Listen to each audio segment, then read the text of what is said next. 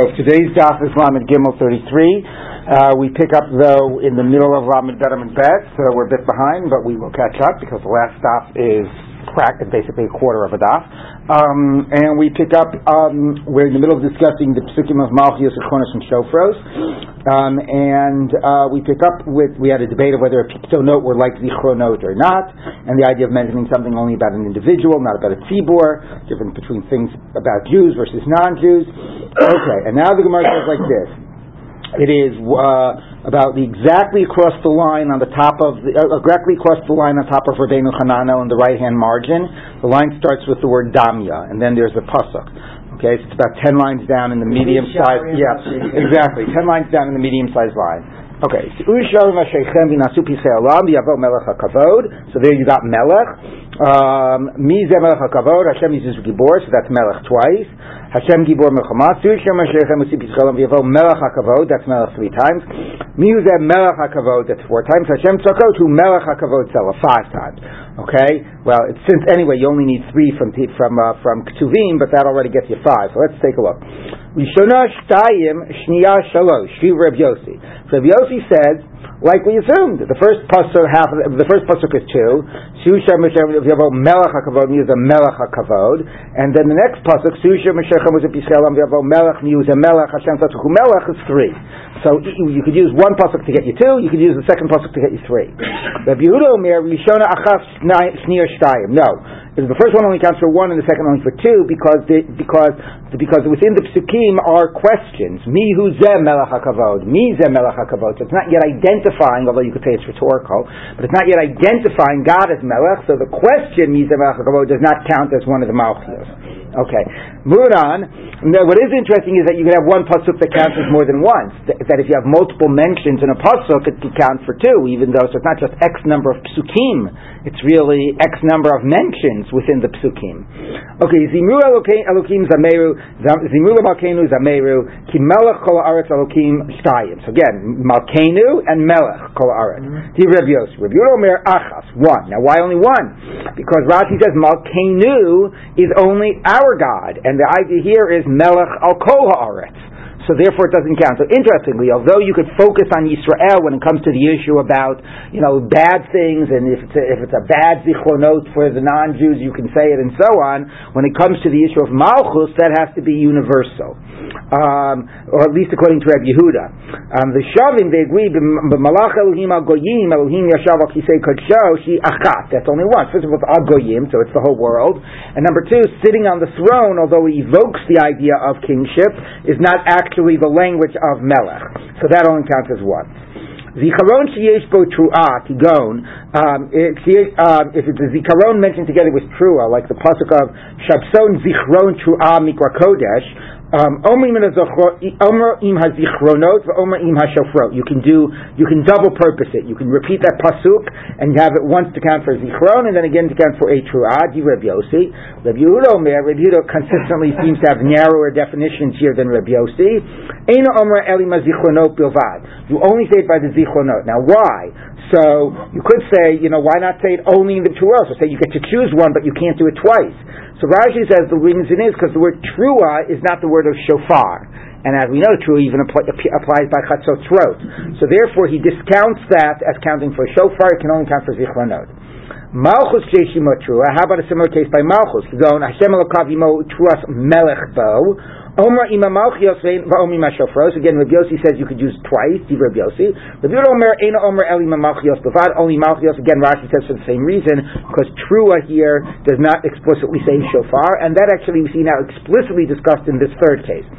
Tru'ah she'ini mavlo klum. The word tru'ah by itself, you go yom tru'ah yelachem, okay, which is a pretty relevant pasuk. Omnina shofroti Reb Yossi. Reb Yehuda Omer ein Omer kol ikar. You can't even say the very pasuk that it says by Rosh Hashanah zichron truah yom truah can't count for truahs because it does for shofars because it doesn't say shofar.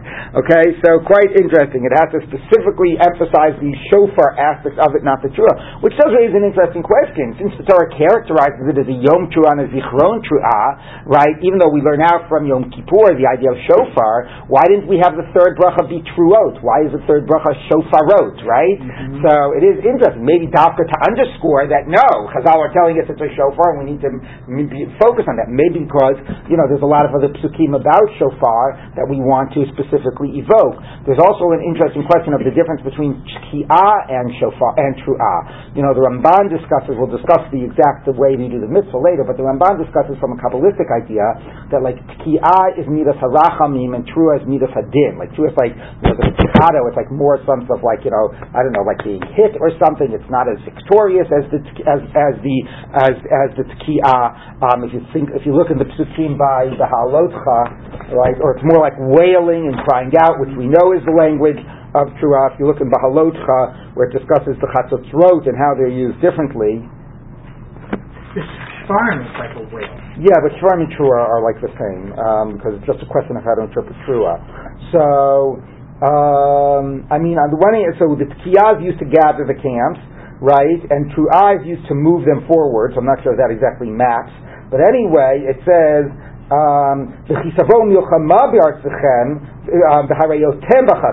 when there's a war, tru'ah, and simcha is tkiyah. So that clearly seems to indicate the difference there. So it could be that even though it's a Yom Tru'ah, which according to this idea is like a Yom Hadin and so on, maybe we didn't want to overemphasize the Tru'ah aspect, right, because of that more negative connotation, so therefore the emphasis of it as a shofarot and not as a Tru'ot. And also again, shofarot allows you to quote psukim by Har Sinai, gives you a wider range of psukim to be quoting. Okay. In Hishlim, מתחיל בתורה ומשלים בנביד, רבי יוסי אומר אם השלים בתורה יצא. So the Gemara says, in Hishlim, Di'evedim l'chatchil below. What do you mean? It sounds like if you finish with Torah, only b'di'eved. Vatani Rabbi Yossi Omer hamashlim b'Torah halei zeh meshubach. You should end with Torah. Ema mashlim. So fine, change the text. It shouldn't say im Hishlim, it should say and you should be mashlim. Of course, it's pretty forced because also the word yatzah, which means b'di'eved. So the Gemara says, im Hishlim tzani. You can't do that. It says if you finished. So the Gemara, Di'evedim l'chatchil below. Hachikam. You start with Torah and you end with Navi.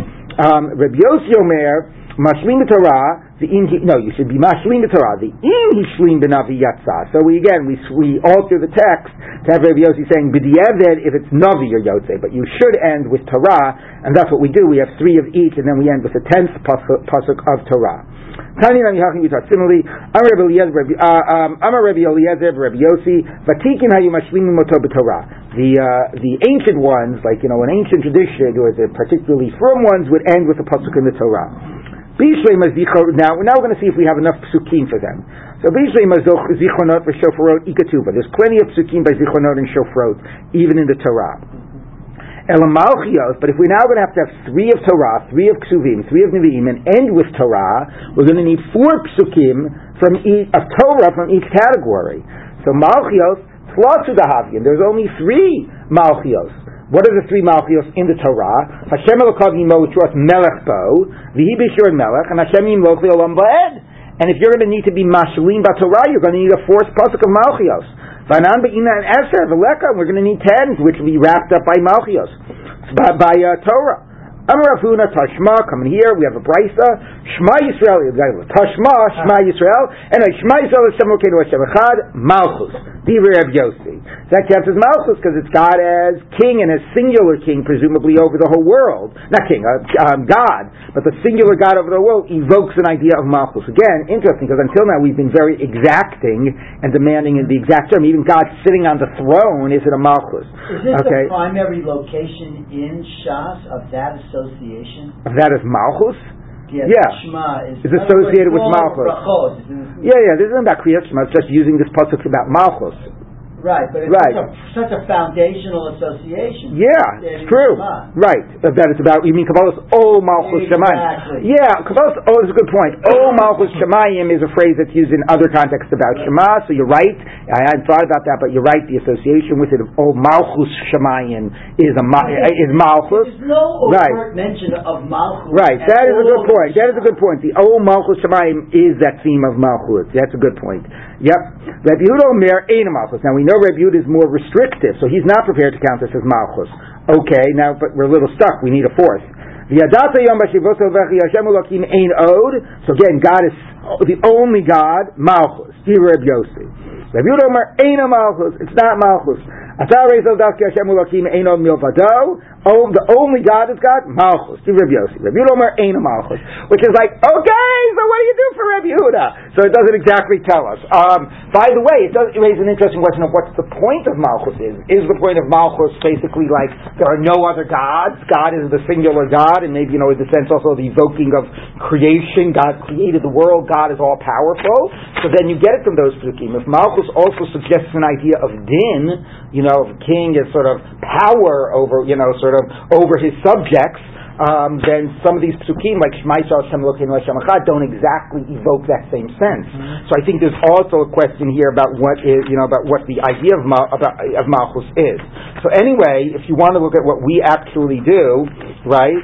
So because we incorporate Malchus with Kedushat Hayom, as we've been saying, so we start with Atah V'Chartanu, and then we say, Mikra Kodesh Yelachem, right? That's actually Musaf. Because it's Musaf, we're also going to have we're going to have, if the Kedushat Hayom is also going to have the Korbanot of Musaf. So we have Meicha Te'enu V'Chodesh HaShvi'i, and then we do Aleinu L'Shabeach L'Adon HaKol, right? And Aleinu used to only be in the Musaf Shmona Esrei here, got extracted, right? And then it goes, right? V'Anachnu Kol Mishakam Mishtei Melech Malchei Hamlachim. So Aleinu introduces Malchus, right? Which is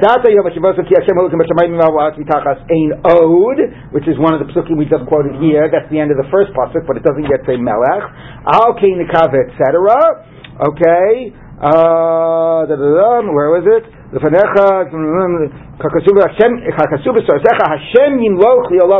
that's one that everybody can agree on. So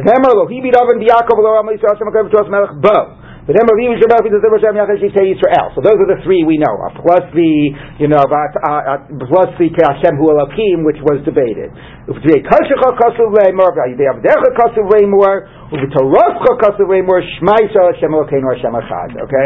in the end, we obviously get back to the Shema Yisrael. Okay. By the way, I should also say, because we're going to be discussing the limud from Chatzotzrot, when we get to Shofarot, right? What are the ones we say by Shofarot? So we start with Atani Gleisav Anan Kvodecha, evoking Har Sinai, right? And then there's a lot of shofarot about Har Sinai. Kol shofar chazak me'od. Kol shofar olek v'chazek me'od. Kol amrim v'kolos v'salidimis kol ha-shofar. Uv'vei katsucha kasu v'eimor v'aytvei dimecha kasu v'eimor. Hashem Elokeinu v'kaz in the Kab shofar gadol cheruseinu v'v'vin yitzurecha v'etzera ka'amor uv'yom siv chaschem modeichem v'shechatechem v'chatem b'chatzosrot. So since Chatzotzrot serve as a basis for some of the ideas, even though it's a Chatzotzrot, we quote that at the end of Shofarot. Okay? Ki ata shomer tzura u'mazin tzura me'ino melach b'ruchat Hashem shomer kol tzurat ha'moyisha b'rachamim. So it's quite interesting that we have, as the last of the Shofarot, we have the pasuk of the Chatzotzrot. So, right, so that's pretty fascinating, right? That's a pasuk that actually is, it's katem la'chatzotzrot al le'sichem yulachem l'zikarot. So, that is that, the Gemara doesn't point that out, but we don't only do something a little bit questionable in terms of the last pasuk by the Malchus, we do it by the Shofarot as well. We get to this other pasuk of Yom Simchaschem. Okay, so let's take a look now at the Mishnah. Somebody is now the person who passes in front of the ark, meaning the one who is the leading of the Shmona Esrei, the Baal Shachris, the Baal Tfilah, the Shliach Tzibor. Hasheni. Is there a difference between an Ovel Lifnei Teva and Yoreh? Yeah, so I'll say something about that in a minute. Hasheni Matkiya. So the second one is the Baal Tokeya, which basically indicates that you do the Tkiyot during Musaf. Ubishad Halel, at a time when there's Halel, not in Rosh Hashanah we don't say Halel, but when you do say Halel, Harishon Mekarei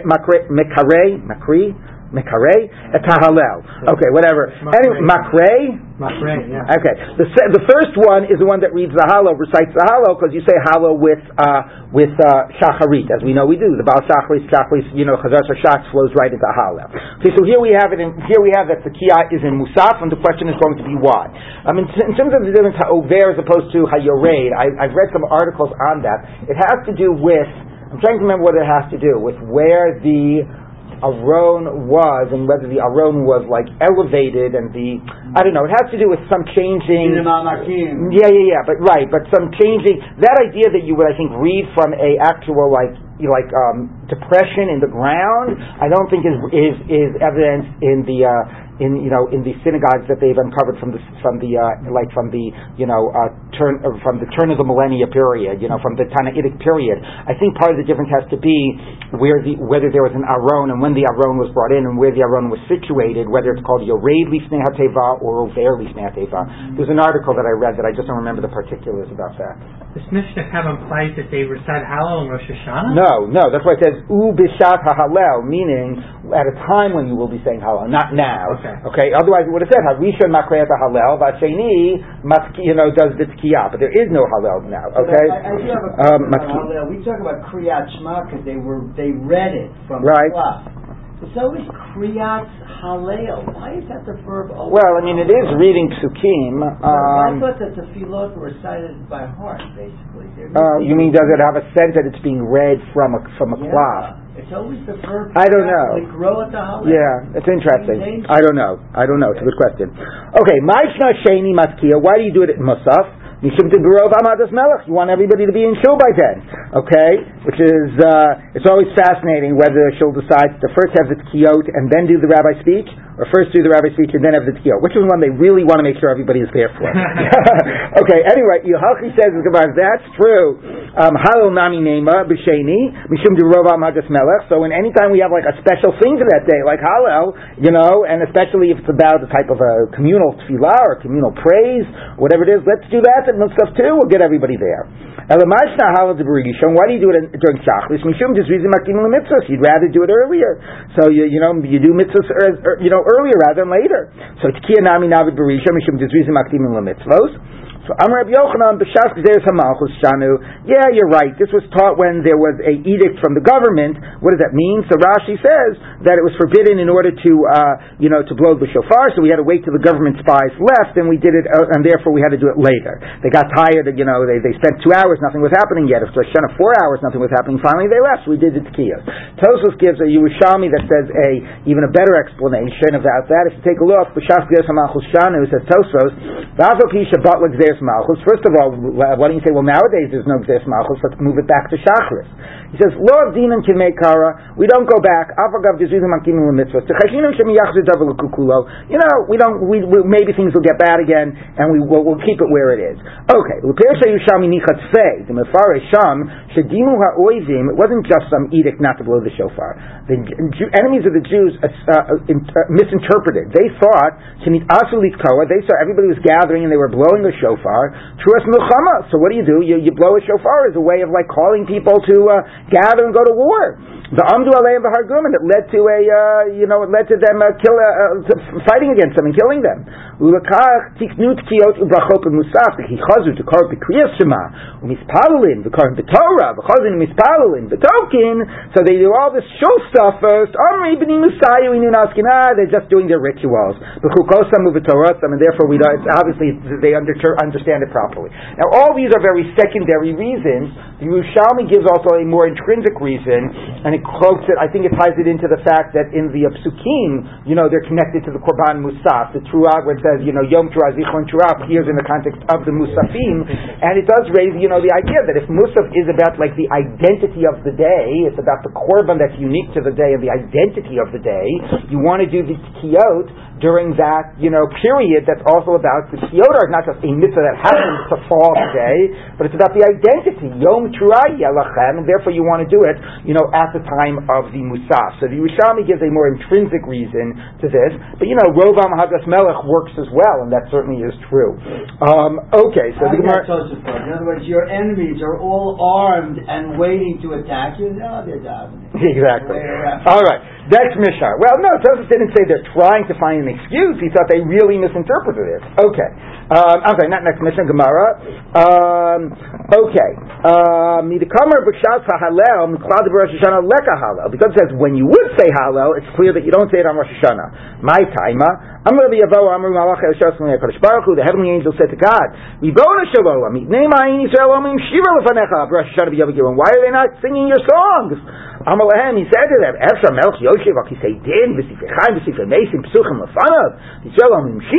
would it be appropriate where their whole lives are hanging in the balance that they should be praising me? It's not a day, it's a day of awe, it's not a day of simcha. Which does raise interesting questions in general about attitudes towards Rosh Hashanah, and to what degree is simcha appropriate for Rosh Hashanah. There's a whole question, are you allowed to fast on Rosh Hashanah? So, some poskim said, yes. Even though normally you can't fast on Yom Tov because of Simcha, as a Yom Hadin, you are allowed to fast. And you see here that the idea of awe and din weighs out over against Simcha just by the fact that you don't say Hallel. Others said you're not allowed to fast, and they actually quoted another Midrash, and the Midrash says the angels say to God, why is it that, or I don't know if the angels think to God, but anyway, it says normal person, he comes for din, and he's dressed in black, and he's covered in ashes, but Yisrael, they come, and they're dressed in their nice white clothes, and they're, and they're, and in their clean clothes, and in this joyous approach, because they're confident that, HaKadosh Baruch Hu will find, be dan them l'zuchus. So there's this sense of awe, but it's combined with also a sense of, it's also a question of kidnei maron, like troops standing for inspection, or the sheep walking at this mountain path. How do you combine those two types of themes? So this other midrash speaks about dafka. It's a type of a din that we have a sense of pride and joy and confidence in. So it raises those interesting questions about which sort of theme dominates. And I say that there's a real question about people who wanted to fast all of Rosh Hashanah. They tell a story that somebody said, I think it was to the Beis Halevi, which was Rav Yosef Shlomo Levi Soloveitchik, not the Rav, but the Rav's great-grandfather. Anyway, says, you rabbis, you're also machmir, I'm sick of it. He says, what do you mean? He says, I'm a big makil. People say it's usher to fast on Rosh Hashanah. I think it's mutter. I get a couple of examples like that. All right, anyway, Shofar Rosh Hashanah, Ein Ma'avin Alav is a tchum. The shofar for Rosh Hashanah, you cannot, again, it's so funny, Yom Tov Shel Rosh Hashanah, Shofar Shel Rosh Hashanah, what else? Okay, but anyway, Shofar Shel Rosh Hashanah, Ein Ma'avin Alav is a tchum, even though it's a mitzvah d'oraisa, you cannot carry it beyond the tchum in order to help somebody do the mitzvah, or to bring it into town. Ve'ein mefatchin alav is a gal, you can't uncover if it's under a pile of stones. Lo olim be'ilan, you can't go up a tree. V'lo rochvin agabi behema, you can't ride in behema. V'lo shatin up in amayim, you can't swim, put it have a float and go get it from some, across the river. By the way, you will notice that most of these things, olim be'ilan, rochvin agabi behema, shatin up in amayim, is a Mishnah we taught earlier in Beitza about the classic list of what is a shavut, what is like a rabbinically type of thing you can't do on Yom Tov. So here it's saying, even though these are rabbinic, you still can't do it for the sake of the mitzvah. You can't cut it, meaning cut to trim it, to shorten it. Whether you're doing something that's only a rabbinic prohibition, whether it's a biblical prohibition, we'll see what that would be. If you want to put water or wine in it in order to clean it out, that you can do. There's no prohibition there. You don't prevent the kids from blowing, but you involve yourself with them until they learn. So you can actively participate and get them to blow in order to learn how to blow. Now, what does that exactly mean? We'll unpack that. If you're just fooling around and you're maybe trying to help them, but you're not trying to do the mitzvah, you don't fulfill your obligation. Gets back to the kavanah issue. And if you heard from somebody that was not intending to do the mitzvah, just sort of fooling around with it, then you also do not fulfill your obligation. Again, going back to the issue of kavanah. So there's a lot in this Mishnah. It's actually 2 or 3 Mishnayot pasted together. Let's take a look at the Gemara. My taima, why can you not override Yontif? Shofar Aseyu. The Yom Tov Asay V'lo Tasay V'in Oseh Esay Docha Lo Tasay V'Asay. So why you can't biblically do a biblical violation? It's clear. A positive mitzvah doesn't override a positive and a negative. But how about a rabbinic? V'Olim Bilan V'Lo Rochen Agabi Behema. So the Gemara says Hasta D'Rabbanan Amartalo. So once you say you cannot do the rabbinic, so D'Oraisa Mibai. Of course, what do you mean? Bein Mishum Shvus, Bein Mishum Lo Tasay. You can't do the D'Rabbanan. Certainly, you can't do the D'Oraisa. All right, Zuvein Tzarich Lomer Zuktani. Yeah, fine. This and it goes without saying that. But again, the Gemara does not seem to need to justify why you cannot violate a D'Rabbanan. Once it's justified why you can't violate a D'Oraita, it's assuming that a D'Rabbanan goes hand in hand. Right? Once fundamentally Shofar doesn't override Yontiv at the D'Oraisa level, we're also not going to let it override Yontiv at the D'Rabbanan level. Okay, now, that's not always so obvious. Like, for example, if you think about on Shabbos, what can you do on Shabbos with Tzarech Mitzvah? So our general approach is, but besides Milah, like just in terms of D'Rabbanans, so since you can't violate Shabbos in general for a mitzvah, but if it's a Shavus to Shavus, a D'Rabbanan of a D'Rabbanan, then it would be allowed, or a Mira Lagoy for a D'Rabbanan would be allowed.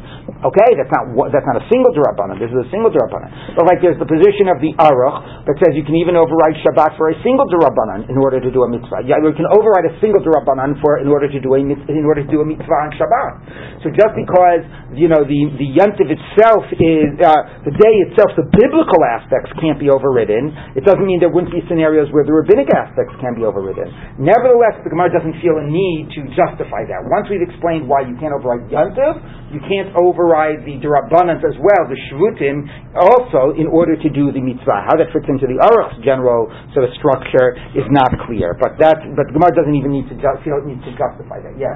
I don't know if you want to go there, but before I moved to Riverdale, I asked several people several questions, and the practice of having the doorman push the button on the elevator was described as a shvush to shvush. Right. The way it works around. Yes, because that's it's a non-Jew, so that's one D'Rabbanan, and the electricity when it's not involved, like incandescent lights, is generally assumed to be at most a D'Rabbanan. So, but that's other Shabbos questions. But yes, okay. Moving on though, so you don't override the Oraisas and somehow also not D'Rabbanans. The Ein Chodchin Oso Bein B'Davar Shu Mishum Taf of Lam Gimel Amud Aleph. Finally to today's daf. Bein Chodchin Oso Bein B'Davar Shu Mishum Shvus Bein B'Davar Shu Mishum Lo Taseh.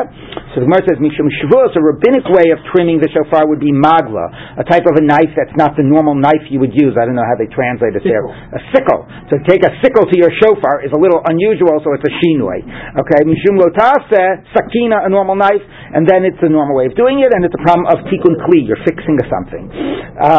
So the Gemara says Hashim Mishum Shvus Amartalo. Once you say you can't do it rabbinic, Lo Taseh Mibaya, do you have to tell me you can't do a biblical violation? Zuvein Tzarich Lo Mezuktani. Same point, fine, it goes without saying. Once we said the Rabbanan, we'll mention the D'Oraisa. But you can put liquid in it to clean it out. Water and wine, yes. Not urine.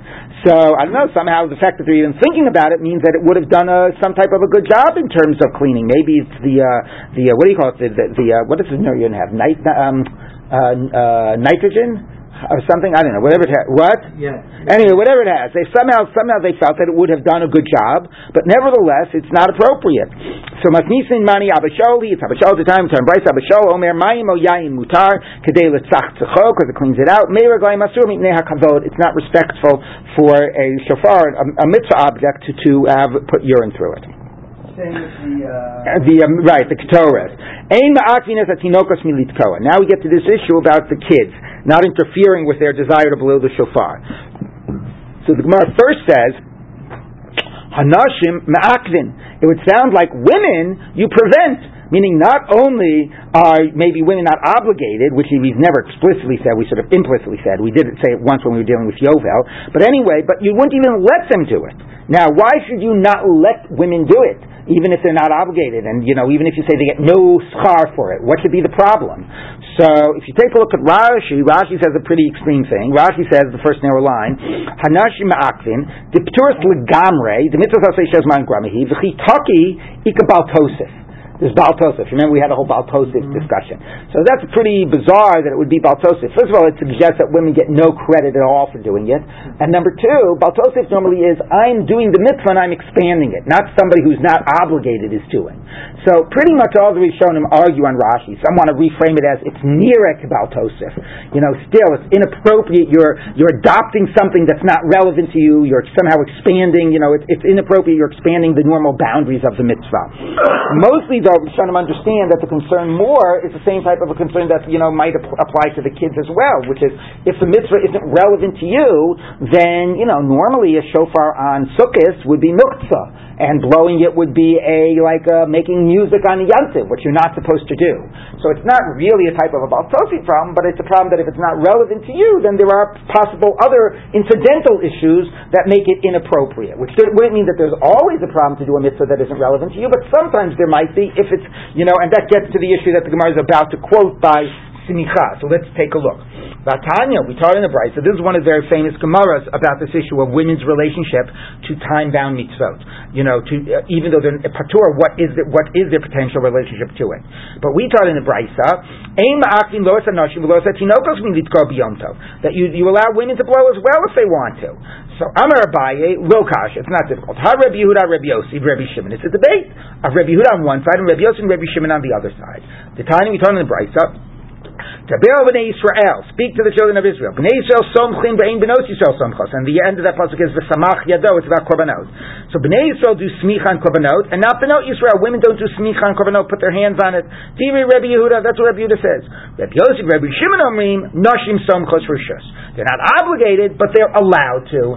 So this is a debate. Women's relationship to mitzvah saseh shazman grama, is it completely off limits, or are they allowed to if they want? Now, why should there be a problem, even if they're not obligated? So again, Rashi might say Baal Tosef. Other Rishonim say by the korbanot that if the korbanot is kudshim, and by smicha you put your weight on it, you put your hands and you lean on it, that would be inappropriate unless there would be a mitzvah type of of some element of a mitzvah going on there. So this becomes the question of, do we allow, even if there are some incidental secondary problems, do we allow women to do it, but because to do this mitzvah and ignore those secondary problems?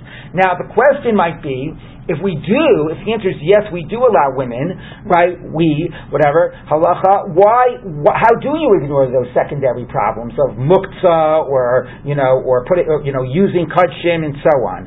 So there's two answers. One answer is Kedei lasos nachas ruach lenashim. This comes up in another sugya as well, Chagiga, which is, really it is a problem, but we want to make women feel more included, so we'll waive some of those rabbinic concerns.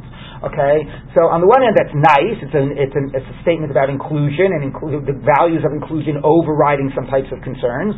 But on the other hand, it doesn't intrinsically say something about women's relationship to the mitzvah. The stronger approach is to say, look, just because they're exempt from the mitzvah doesn't mean they're excluded from the mitzvah. And if they actually do the mitzvah, it's like an Eina Mitzvah Yosef. They get schar. So it's not like it's a problematic. They're actually blowing shofar. They might as well be tooting a trumpet, but it makes them feel good, so we'll let them do it even though there's a muktzah problem. No! If they choose to blow the shofar, they're doing the mitzvah of a shofar. It's optional, but they're still doing the mitzvah, and therefore, those problems fall away. So that becomes a very central question. And there's a lot of questions wrapped up here. First of all, how do we pass them? Like Rabbi Yehuda or like Rabbi Yossi? Right? Which way? Do women have that allowance or not? So you take a look at Tosfos, first line. He says, Omer Rabbeinu Tam, Avagav Distam Afisin Rabbi Yehuda, although there's a Stam Mishnah Rabbi Yehuda that women don't do smicha, Halach Rabbi Yossi. How do we know that women do smicha? Number one, Didimuko Imo. Normally we pass him like Rabbi Yossi because we say Rabbi Yossi his reason is with him. That's the general approach, that Rabbi Yossi knows what he's talking about. And Umasa Rav. There's a precedent. Now, Masarav normally means a rabbi acted this way, so it wasn't just theoretical, it was actually practiced. Let's see what the precedent is. Motzi tefillin, Michal bas Shaul, haisa maneches tefillin. Michal the daughter of Shaul wore tefillin, the isha shel Yonah haisa olo l'regel. And Yonah's wife, famous Gemara with olo l'regel. I love it, that's Masarav. Who was the Rav there? Michal. And Yonah's wife, they were the Rav. But anyway, there actually was precedent, not even in the rabbinic period, in the pre-rabbinic period. Okay? And then Vahu Uvda de Perak in Darshin de Havianu Lazarus Nashim Besamcho Lav Nashim. Another story where actually with the rabbis were involved, that women did smicha on a korban and so on. So Tosfos says, no, we paskin that it's allowed. it's interesting, although Rambam paskins, for example, that women do not do smicha, like Rebbe Yehuda are not allowed to do smicha, Rambam says, like, if a woman wants to put on tzitzit, she can put it on and make a bracha, because it's a mitzvah, it's in a mitzvah yosef. So the first thing so somehow he splits his vote, Rambam. But the first thing that's established is that we paskin like Rebbe Yossi, that if a woman wants to, they can. But then the next question is, and that presumably overrides these secondary rabbinic concerns. But then the remainder of this Tosfos is devoted to the critical question of not just saying whether a woman does it and we can ignore those secondary concerns, but you know what the remaining question is? Is a woman going to make a bracha when she makes a mitzvah shezman grama? And Tosfos basically tries to make a strong argument, although he goes back and forth whether he can actually legitimately make that argument, that whether women make a bracha or not, if they're not obligated. And Ashkenazi practices women do make a bracha, Sephardi practices women do not. Now, why do women break a bracha? How could they say v'tzivanu if they're not mitzuveh? This again gets to the question of what is the relationship to mitzvah shezman grama.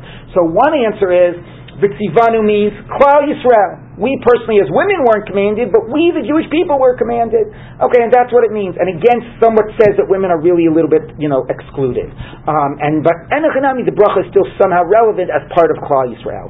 But there's another approach in the Rishonim that says, like I was saying before, that the exemption is not exclusion. So women also were commanded. They can exempt themselves, right? They have an exemption, but the exemption only comes after the fact that they are commanded. And if they waive the exemption, then they once again, get into that category of being commanded. They're not the same level as men. They can't be motzi men again because they do have the exemption, but actually they are seen as fundamentally commanded as well, fundamentally commanded with an exemption. So this raises these really important questions about women's obligation, and when they do a mitzvah shezman grama, how much are they considered to be doing a mitzvah, getting schar for a mitzvah, even at some level mitzuveh in it, that they could say the bracha, that it overrides other concerns, or how much not, and that's really like a major, major issue. And I should say that for Sephardim, although Rambam paskins, women can blow the shofar and can put on tzitzit and can do whatever, the Rambam says, I might have missaid it before, I think I missaid it before, the Rambam says you don't make a bracha. I think I said what I didn't mean, I misspoke, I'm sorry, I misspoke. The Rambam says women do not make a bracha on this because they're not mitzuveh. And in Sephardi communities, I've noticed that women seem, and I think I've said this before, feel much less motivated to do some of these mitzvot shezman grama. And I think it's since they're not making a bracha, the clear message, the strong, message which is not verbalized is this isn't really a mitzvah. I mean, I still remember I was once in a Sephardi home for Sukkot, and I woke up in the morning and I took the lulav and I came home from shul, and then I said to the Abala Sabayis, I said, "Do you want to and I just mentioned, look, do you want to take the oath?" She said, "No, why would I want to do that?" And I was so shocked, why? It's like completely not relevant to me. Now, I think even that being said, when it comes to shofar and Rosh Hashanah, women really, see themselves as being mechuyavot, and I think someone would be shocked to hear that they're not actually technically chayavot.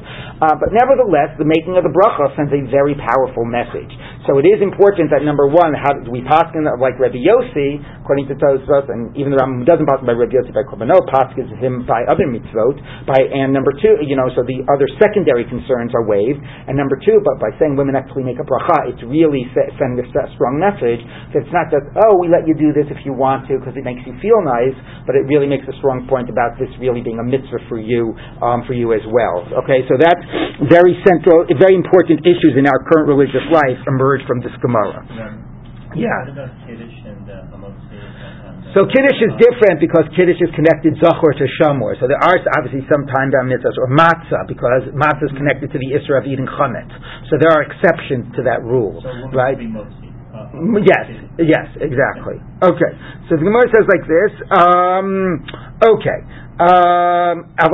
Now back to the issue of tinokos, about kids, letting them blow the shofar and fool around with the shofar. So the first thing said, you don't stop them, but the next thing said, you actually actively involve yourselves in having them blow the shofar. Okay, now again, the issue might be on a normal yantav, a question of making music on yantav when it's not in the context of a mitzvah. Okay, so we just got through saying whether women can do it, but how about kids? They're not doing, for them it's not a mitzvah. Can they go ahead and be blowing these musical instruments? So Amar Rabbi Eliezer, afilu b'Shabbos, And not only, and this is the real shocker, not only on Yantav, where for other people it is a mitzvah, but you even let them do this on Shabbos, where it's nobody is doing the mitzvah today. Tanya Namihachi, we taught similarly, Mik'atkin ben Ad Yilamdu Afilu b'Shabbos. So again, both statements, you can actively involve yourself and you don't interfere, and even on Shabbos, which is a real shocker, because it's one thing to say, on Yom Tov, for everybody else it's a mitzvah, you can do it too, but on Shabbos nobody is doing it, we're going to let the kids do it. So now the Gemara says, Hagufa Kasha, and also it's internally contradictory. Marta mit'askin b'emat yilamdu. First you say you actively involve yourself. Afilu b'Shabbos. Amal lechatchila minan tziku. You see, lechatchila we tell them to blow. We actually actively involve ourselves. The Hadartan, and then it says ein ma'akvin. You don't interfere. Ikuvahu delo ma'akvin. We interfere. We don't do. Ham lechatchila lo, but lechatchila we don't try to encourage them to blow. So lo minan tziku. So Moshe says lo kash. It's not difficult. Kan bekatan she'igiyah lechinuch, kan bekatan shelo igiyah lechinuch. Is the katan at the age of chinuch or not? Now, which way does this go? So first I'll give you the easier answer. The easier answer is, before the age of chinuch, then, it's not really, we can actually actively, even though it's Shabbos, and obviously nobody should be blowing the shofar on Shabbos, we can actually encourage them to blow because, it's pre-chinuch, so there's not a concern of Shabbos violation of rabbinic types of things. Once they're at the chinuch age, then we don't interfere. Maybe normally as a parent your kid picks up muktzah, you'll interfere. But today, even though it's Shabbos, it's also Rosh Hashanah. So you don't interfere because, Nishka Fairlock that they're blowing a shofar on Rosh Hashanah, and there's a good idea there too, that they're connecting to the idea of shofar, but and you won't interfere even though it's also Shabbat. But you won't actively do it if they're, because it is Shabbat. Okay, so that's one explanation. The other explanation goes the opposite way. The opposite way is, no, for somebody pre-chinuch, we won't interfere, but we won't be involved in it. Somebody at the age of chinuch, there's the chinuch of Shabbos, but there's also the chinuch of Rosh Hashanah. So maybe we'll even encourage them to blow. Maybe we feel a little deprived. We're not hearing the shofar and show in Rosh Hashanah, so we'll try to encourage our kids, to blow the shofar. Now that is a little bizarre, because again, how could we encourage them to do it if it is Shabbos? But Tosfos nevertheless says maybe, yes, it's Shabbos, but it's also Rosh Hashanah, and maybe that gives us a certain amount of latitude. I will say that in the Shulchan Aruch, you do not, and there's a whole question here that I didn't get into. Some actually have the girsa of a lo b'Shabbat, not a filu b'Shabbat. So in Shulchan Aruch, you do not have the girsa of, you do not have the psak that gives any latitude on Shabbat. What you do have is the psak that gives latitude on a normal yontiv for kids to blow.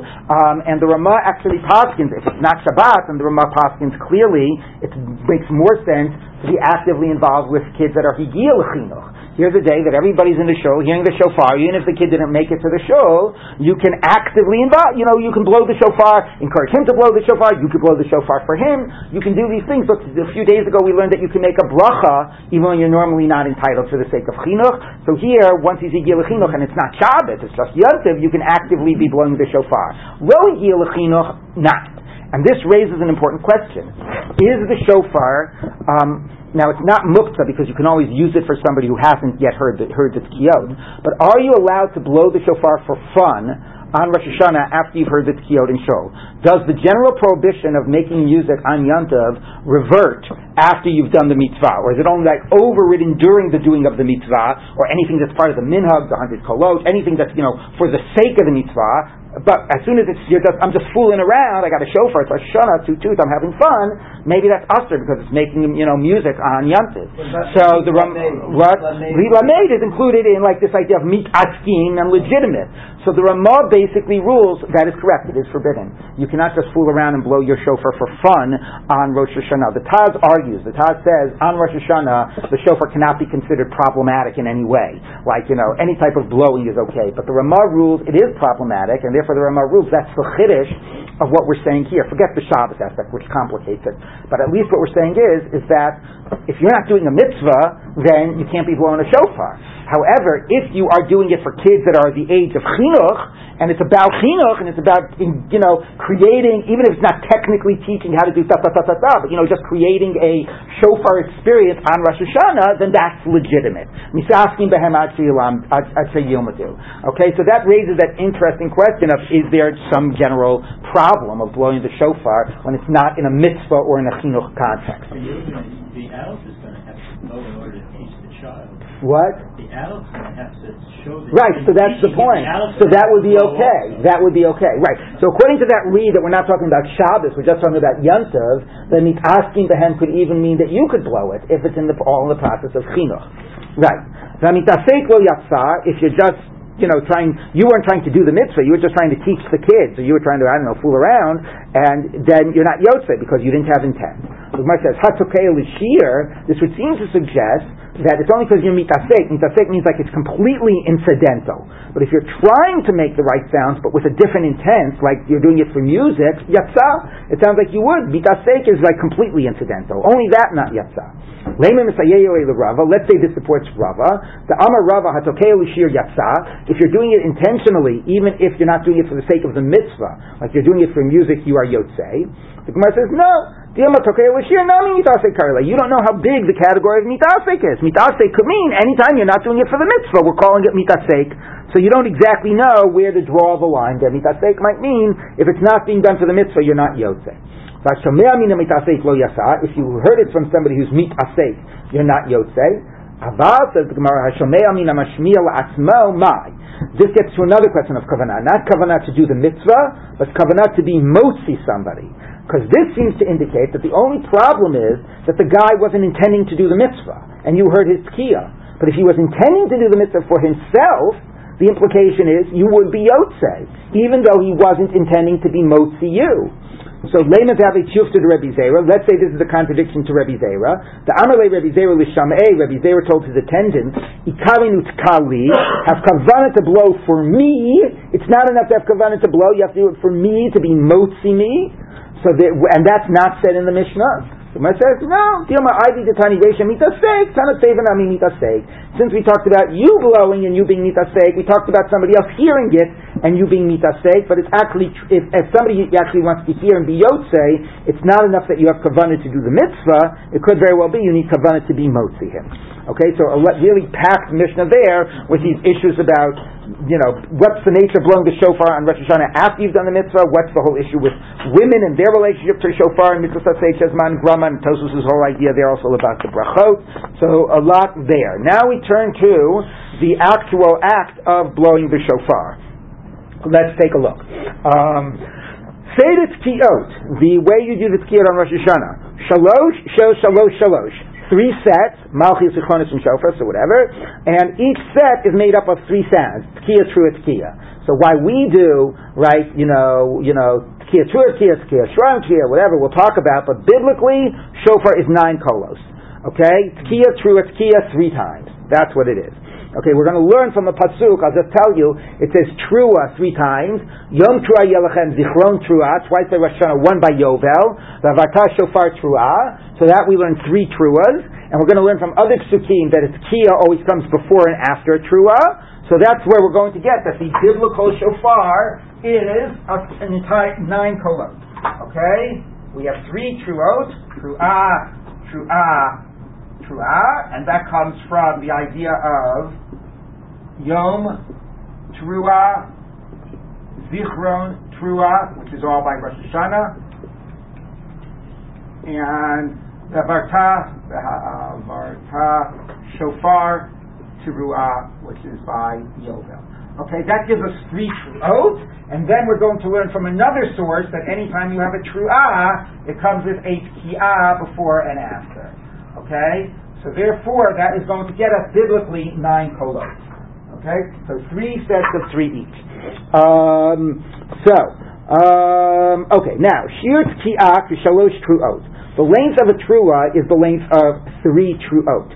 Now, it's very, obviously, there's a big Tosfos, it's very complicated exactly what it's saying. I'll give you like one of the standard explanations. Standard explanation is that not only is the length of a Tkiya like 3 Truot, but that 3 Truot is the sound of the Tru'ah. So that's a Tkiya, and the sound of a Tru'ah is da-da-da. Okay, da-da-da. So that is a Tru'ah. And they're the same length. So it's unbroken Tkiya is the sound of 3 Tru'ot, which make up the entire sound of that the Tru'ah is supposed to be. You were saying in quantity and quality, a Tru'ah is a fragmented Tkiya. Right. Now, again, the text isn't clear. Our assumption is the only difference between the true and the tekiya is how long the sound goes. There is a position of the Ramban that maybe it's actually a different sound. Like one is a straight sound, the other is a type of a sound. So there actually is some questions, but we assume that the only difference is how long it is. So if tekiya equals 3 truot, which again, we're going to assume that also means that to make a truah, you have to make 3 truot. Okay? Shir truah kishalosh yibavot. And a truah, each individual sound here is 3 beats. A yibava is considered to be a beat. Okay? So, what is the minimum size of a truah? Of a it's the size of whatever 3 beats is. Okay? So you can figure out, I don't know how much that is, but 3 tiny little sounds. Okay? So that's the thing, but again, the presumption is you're making 1 solid sound and 3 sounds a third long, and each of these sounds is the length of 3 beats. Now here's stuff we've seen before. If you made the 1 tki'ah and the first tki'ah of this set, and then for the second tki'ah, because each of these get a tki'ah before and after, the second tki'ah here, you did long enough that it's the double length, right? Because this means the tki'ah is 9 beats according to this. And you did a tki'ah that was 18 beats. So let it count as the end of this tki'ah and the beginning of that one. So now, it only counts as 1, and we've seen that before. Okay, you can't break up its tki'ah in the middle. Somebody made the brachot, and then he got the shofar. He didn't have the shofar when he was doing the brachot. Which brachot are we talking about? Not the bracha of Lishmo Kol Shofar, because then you wouldn't have made it without the shofar. What brachos did you do without the shofar? What, the brachot of Malchiyot Zichronot B'Shofaro, which means that, and this is key, again, according to the Mishnah, everything we've seen, where does shofar occur? During Shemona Esrei, during Malchiyot Zichronos V'Shofrot. In Eino Tokea Lama Hu Mazkir, right? And the Baal Musaf says it, and it occurs during Shemona Esrei. Those were considered to be the brachot of the shofar, giving the whole context, sort of framing the shofar with Malchiyot Zichronos and Shofrot. In the Gemara, you do not have a bracha of Asher Kidshanu Mitzvah V'Tzivanu. That developed afterwards when we also developed the minhag of doing a series of tkiyot before Shemona Esrei. So if you're not doing it in the context of Shemona Esrei, you're just doing straight tkiyot, well, we need a bracha. Let's come up with a birchas hamitzvah, Asher Kidshanu Mitzvah V'Tzivanu. And then the whole question is the girsa Lishmo Kol Shofar or Litko or Al Tkiyat Shofar? What is exactly the mitzvah? But anyway, that developed once the shofarot themselves were stripped out of the Shemona Esrei, not removed from it. You have the shofarot without the enveloping brachot. They exist prior. What bracha are we going to make? But that's not the context of the Mishnah. The Mishnah is it's incorporated in the brachot of the Shemona Esrei. So therefore, the Mishnah asks the question: when you came to be mutzaf, you didn't have a shofar, so you went ahead. You davened mutzaf. So now you bireich va'achar kach nitman elo shofar. Now you've got a shofar. What do? Maybe I shouldn't do the tkiyos at all. Maybe I only do it during Shemona Esrei. So it says, let's just read it. So it says, so you went ahead, you daven Shemona Esrei without the shofar. Normally they always come together. So what do? Tokei u'miriya v'tokei shalosh pamim. So if you have to, you'll do the shofar naked from the Shemona Esrei. You'll do it without the brachos. Notice, by the way, it doesn't say now make a bracha of Lishmo Kol Shofar. Okay, again, the Mishnah only knows of the bracha of the Shemona Esrei. So but if something happened and you didn't have the shofar and you daven Shemona Esrei, so first of all, you're Yotzei Shemona Esrei without the shofar, and b'diavad you're Yotzei Shofar without the Shemona Esrei. Go ahead and do the shofar by itself. The same way the Shliach Tzibur is obligated, every individual is obligated. Does that mean in Shemona Esrei? Maybe in the Pshat it might also mean in the shofar. If the Shliach Tzibur is the one that is blowing the shofar, don't confuse it to think that this is some communal obligation. No, it's a personal obligation as well. Now that already seems to be that we're not talking about the shofar. That seems to be that we're talking about the Shemona Esrei. And then it would be saying the following, because people do not have sidurim. So there's a big problem with Malchiyot Zichronos and Shofar if people don't have sidurim. How the heck am I supposed to be able to know the psukim to say? Okay, so I'm supposed to memorize the Shemona Esrei, once a year I say it. So the first thing is, don't think the Shliach Tzibur, is the only one obligated. You've got to somehow say the Shemona Esrei yourself. I don't know how you're going to know the Psukim. You've got to say it yourself. And Rabbi Gamliel says, no. The Shliach Tzibur could be Motzi me. So this becomes the challenge of saying the Musaf Shemona Esrei with the Malchus and Chronis and Shofar, and we'll see, that'll be the last sugya we'll do. We'll see how that unpacks. Okay? You wanted to say something, Dov? I wanted to say the shofar without the bracha? The other words, you did not have a shofar. You went ahead and said Musaf without the shofar. Yeah. It's a bracha levatala. No, so that again, that's what the Mishnah is being mechadesh. That b'di'eved, you can have Malchus Zechonos and Shofars without shofar, and shofar without Malchus Zechonos. It's a huge chiddush in both directions, because we always consider them to be intrinsically, intertwined. Okay, so let's take a look. Vatanya shir tkiya kitru'ah. 1 minute. We have a brayta that says now that tkiya equals 3 truot, it's tkiya equals 1 tru'ah. So it says, Amar Bayi, Tana Didam Kachashiv Tkiya Zekulu Bavi, the Truah Zekulu Bavi. Our Tana is counting all of the Tkiyot and all of the Truot. The Tana Bra Kachashiv Chad Bava Vetulo. And the other Tana is counting one of the units. Now what the heck that means, again, is unclear. Rashi seems to interpret it to mean that one is saying, a Tkiya equals, when we say if Tkiya equals a Tru'ah, what we mean is one Tkiya equals 1 Tru'ah, the entire length. When we say if Tkiya equals 3 Tru'ot, we mean maybe 3 Tkiyot equals 3 Tru'ot. Like all these Tkiyot equals all those Tru'ahs. Or Tkiya equals the 3 voices of a Tru'ah. It's a very hard statement to unpack exactly what that meant. Yes? Does it mean that the length of a Tru'ah is 1/3 length of a Tkiya? Yes. So you could say exactly. That's what I was trying to say, which is a tkiya equals a truah means the entire sort of the 3 sounds combined, the entire unit all combined, and a tkiya equals 3 truah means each individual sound that's part of it. That's the easiest thing to say. It doesn't sound like that's exactly how Rashi is translating it, but that's the easiest thing to say. That it equals 3 if you count the individual sounds of a truah. It equals a truah if you count the entire length of the truah. Okay. All right, let's just assume that that's the explanation, because this is a notoriously difficult passage. Okay? And I'll just read one more sentence and then we'll end. Shir Truah ki Gimel Yevavot, and each Truah is 3 beats. Vatanya Shir Truah ki Shalosh Shivarim, that a Truah is not 3 beats, but a Truah is actually 3, Shivarim is like longer sounds. So, Amar Abaye B'Havade Pligi. Okay, you're right. This they definitely argue about. Yichsiv Yom Truah Yelachem. A day of Truah will be for you. So, what's Truah? When we Targumina, the Aramaic translation is Yom Yibava Yehevachon, a day of wailing. So, what's wailing? Yichsiv Be'enei de Sisra. It says by Sisra's mother, Ba'ara Chalon Nishkefavati Yabeis Ein Sisra. The mother of Sisra by the window was wailing. So, how do you wail? Mar Savar Ginuche Ganach, you like moan, so that's one. Umar Savar Yula Yo-Yo, you wail, like when we said how the word yell, right? It's like, they said some Sephardim can do that well, right though? How do you do that? So anyway, or if you want to think about crying, is it like that? So those are 2 interpretations. So how does that map onto here? Again, it seems to be that this becomes, the longer idea becomes a shever, and the smaller idea becomes a yibava. Okay, and then again, it's confusing how it exactly translates into our assumption, but our assumption of it is that there's one approach which is 3 shivarim, and one approach which a truah is 3 yibavot, which might just mean and that's it. But the way we've translated it, it means because this starts with 3 and each one of these equals 3 smaller sounds, that the other version is 9. Okay, but again, it's not exactly clear how to fit all that in the words of the Braitot and the Mishnah. It could be, according to the Mishnah, all you have to do for Truah is right? But there are 2 interpretations of what a Truah is.